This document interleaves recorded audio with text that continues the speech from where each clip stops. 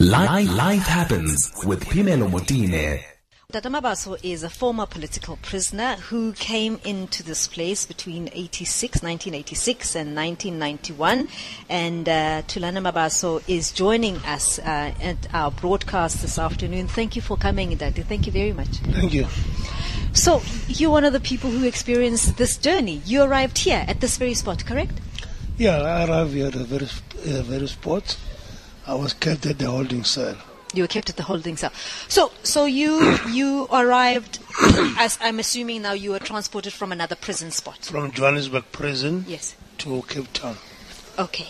A car arrives here, drops you here. Are you able to see much when you arrive here? Are you able to see the surroundings? We came here with a van that was completely closed, only the holes. And then they came with the reverse, they opened the door, and then just walk in with a chain and handcuff. And then I remember one of the guard, he just said in Afrikaans, island too. So that means you're going to shit, you're going to the island. Yes. And then walk to the cell, there's my cell there. We walk in the cell there, we were kept there for a while, and then late in the afternoon, then we were taken to the boat. Interestingly, for me, I don't see, there are no bars. Were there bars there? If you go there, there are bars there. So I see the bars on the windows, on the doors? There's two doors there. Yes. There's a bar door and the door. And you'd be kept in that particular holding cell. That particular holding cell is not very small. So how many people would be kept in there? We were 5 there. 5 in there. Would you spend the night here? You can, yeah. If they can spend the night here. But unfortunately, I didn't spend the night. The same night, afternoon we came, and then in the afternoon they took us to the island. But you can spend the night. When you arrived during the day like that, like yourself, you didn't get to spend the night. What were the rules? Were you able to sit? Were you able to sleep? Were you sleeping on those mats? What was the arrangement? Remember, it was a very long drive from Johannesburg Yes. to Cape Town, very exhausted. But immediately they opened the door for us to come in, Yes. and they started to use those vulgar language, started to bring my spirit up.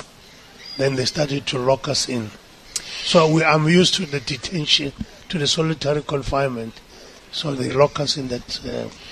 I'm interested to find out, for someone who is a political prisoner, who is coming to Robben Island, the guard says to you, "Yelekhan wara wara," you are thinking what? So in your mind, you're coming to a location that is housing your leaders, right? Are you anxious? Are you almost feeling like you are coming to elevate the level of struggle? What's going through you as a political prisoner? Initially, they never said anything. They just put you in a van. Oh, I see. They never tell you where you're going. Up until you realize where you are. So when we came here, the first thing I noticed was the sea. Yes. Then there were palpitation.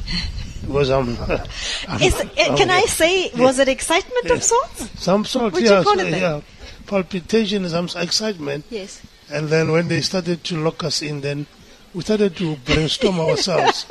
We are going to release our leaders. Wow. There was an excitement, and it motivated us. Instead of bringing us down, Yes. it motivated us. And we were expecting for any unknown. Yes. Because they immediately say we are on Khankak, and then we You're knew ready. that we are waiting for it.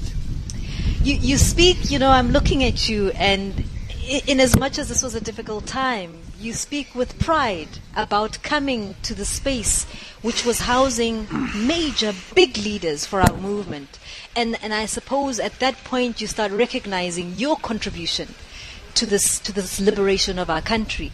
When you arrive on the island, how long was it before you really recognized some familiar faces? Oh, we came in the afternoon. Yes. And then on the way to the island, we had a terrible boat, and it was seasick. Oh, my word. And then when we arrived there, then we were still leg-ironed and chained. Yes. Then they walked with us to jail. There were no cars or buses. They walk with us there, and we walk slowly because we were still in defiance mood, even though they want us to move faster. Yeah, and the following day. So the first, I will recognize one of our comrades who were bringing the food for us. Yes. But I mean, and then I say, hey, comrades, and we don't know whether we are going to cope with this food. And I can say, Johannesburg prison is much better than this Robben Island. So yeah. What was that meal? What was that first meal? It was a porridge. Was it porridge? You, I'm told, were given porridge in the morning, sorghum of sorts during the day, some more porridge in the evening. What was with that porridge in the morning? Yeah, it was a porridge. That just simple porridge. Yeah, simple, with little sugar, brown sugar. I'm told there was I don't know whether it was during your time, but the sugar allocation was different between Coloureds and Indians. What was your allocation of the sugar? It was 1.5 ounce. Oh, yeah. It's a bit different location. Yes. Because remember, racism was a lot with it. So you had less sugar than a coloured prisoner, for instance. Yeah. Did you take long to adjust? I know you had been a political prisoner before. Yeah.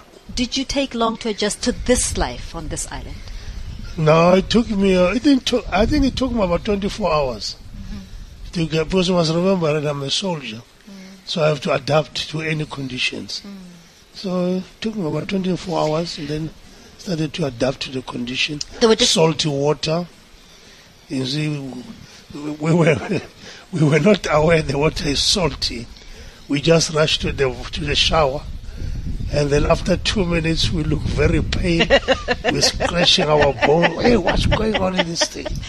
So then we realized, no, the guard that was guarding us, he never said anything. Not even warning us about that water. So but the comrades who bring food for us, he later warned us about, hey, comrades, we'll give you something to make you feel better for the skin. Better, yeah. What was that? It's Colgate shampoo. Wait, so were you allowed to have shampoo? Smuggled. Oh, smuggled it. So, I mean, can you tell us how and who smuggled the shampoo into the prison? Yeah. Is it possible for you to tell us? Firstly, I didn't know how did it go to the prison. But to us, as a newcomers, we were not allowed to have it. Yes. But they make ways and means that we get the Colgate shampoo. So how? In the plate, was a samp, a millisamp. So you put a Colgate in the plastic, and then on top of the samp. So the guard can only see the samp, but he told us what is inside. Underneath this. I'm told about the dogs, the notorious dogs on the island. Where were you? Were you working in the quarry? Where were you working? No, in a place called Bochrop, other side. Okay. Other side of the quarry. What was happening there? There were different labors there. Some comrades were doing upholstery. Some comrades were digging the holes, putting pipes or putting poles. And so we did kind of work that you want to do it like they can tell you what to do. And then later I was fortunate, I was taken to go and work with the tailoring. Oh. And then I became a best tailor. You came in at an interesting time. You came in at a time where the country was teetering on all sorts of things. You know, it was unsettling. It was lots of violence in the township. It really was, I suppose, the most brutal time, the peak, I suppose, of apartheid's brutality. But at the same time, there was this, you could almost see the horizon, right? It was dangerous, it was difficult, but the forces on the ground were also very strong. On either sides, right? There was strength on both sides. When you came in, did you know that this was going to be a short-lived journey? Yeah, I had it. I knew it. Even from the time I was getting sentenced by the judge, I laughed at the judge. Wow. When he gave me 18-year sentence, I laughed at the judge, and I had the feeling that we shall overcome, because the strength of the people, the masses, they make this country, South Africa was ungovernable. So apartheid was unsustainable. So, what were you sentenced for?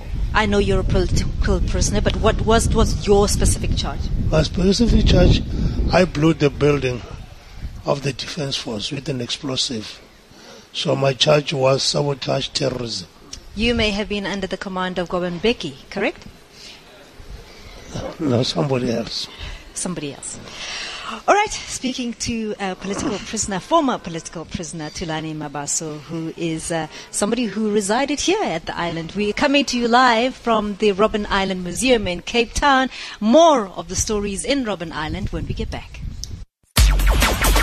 Life happens with Phemelo Motene.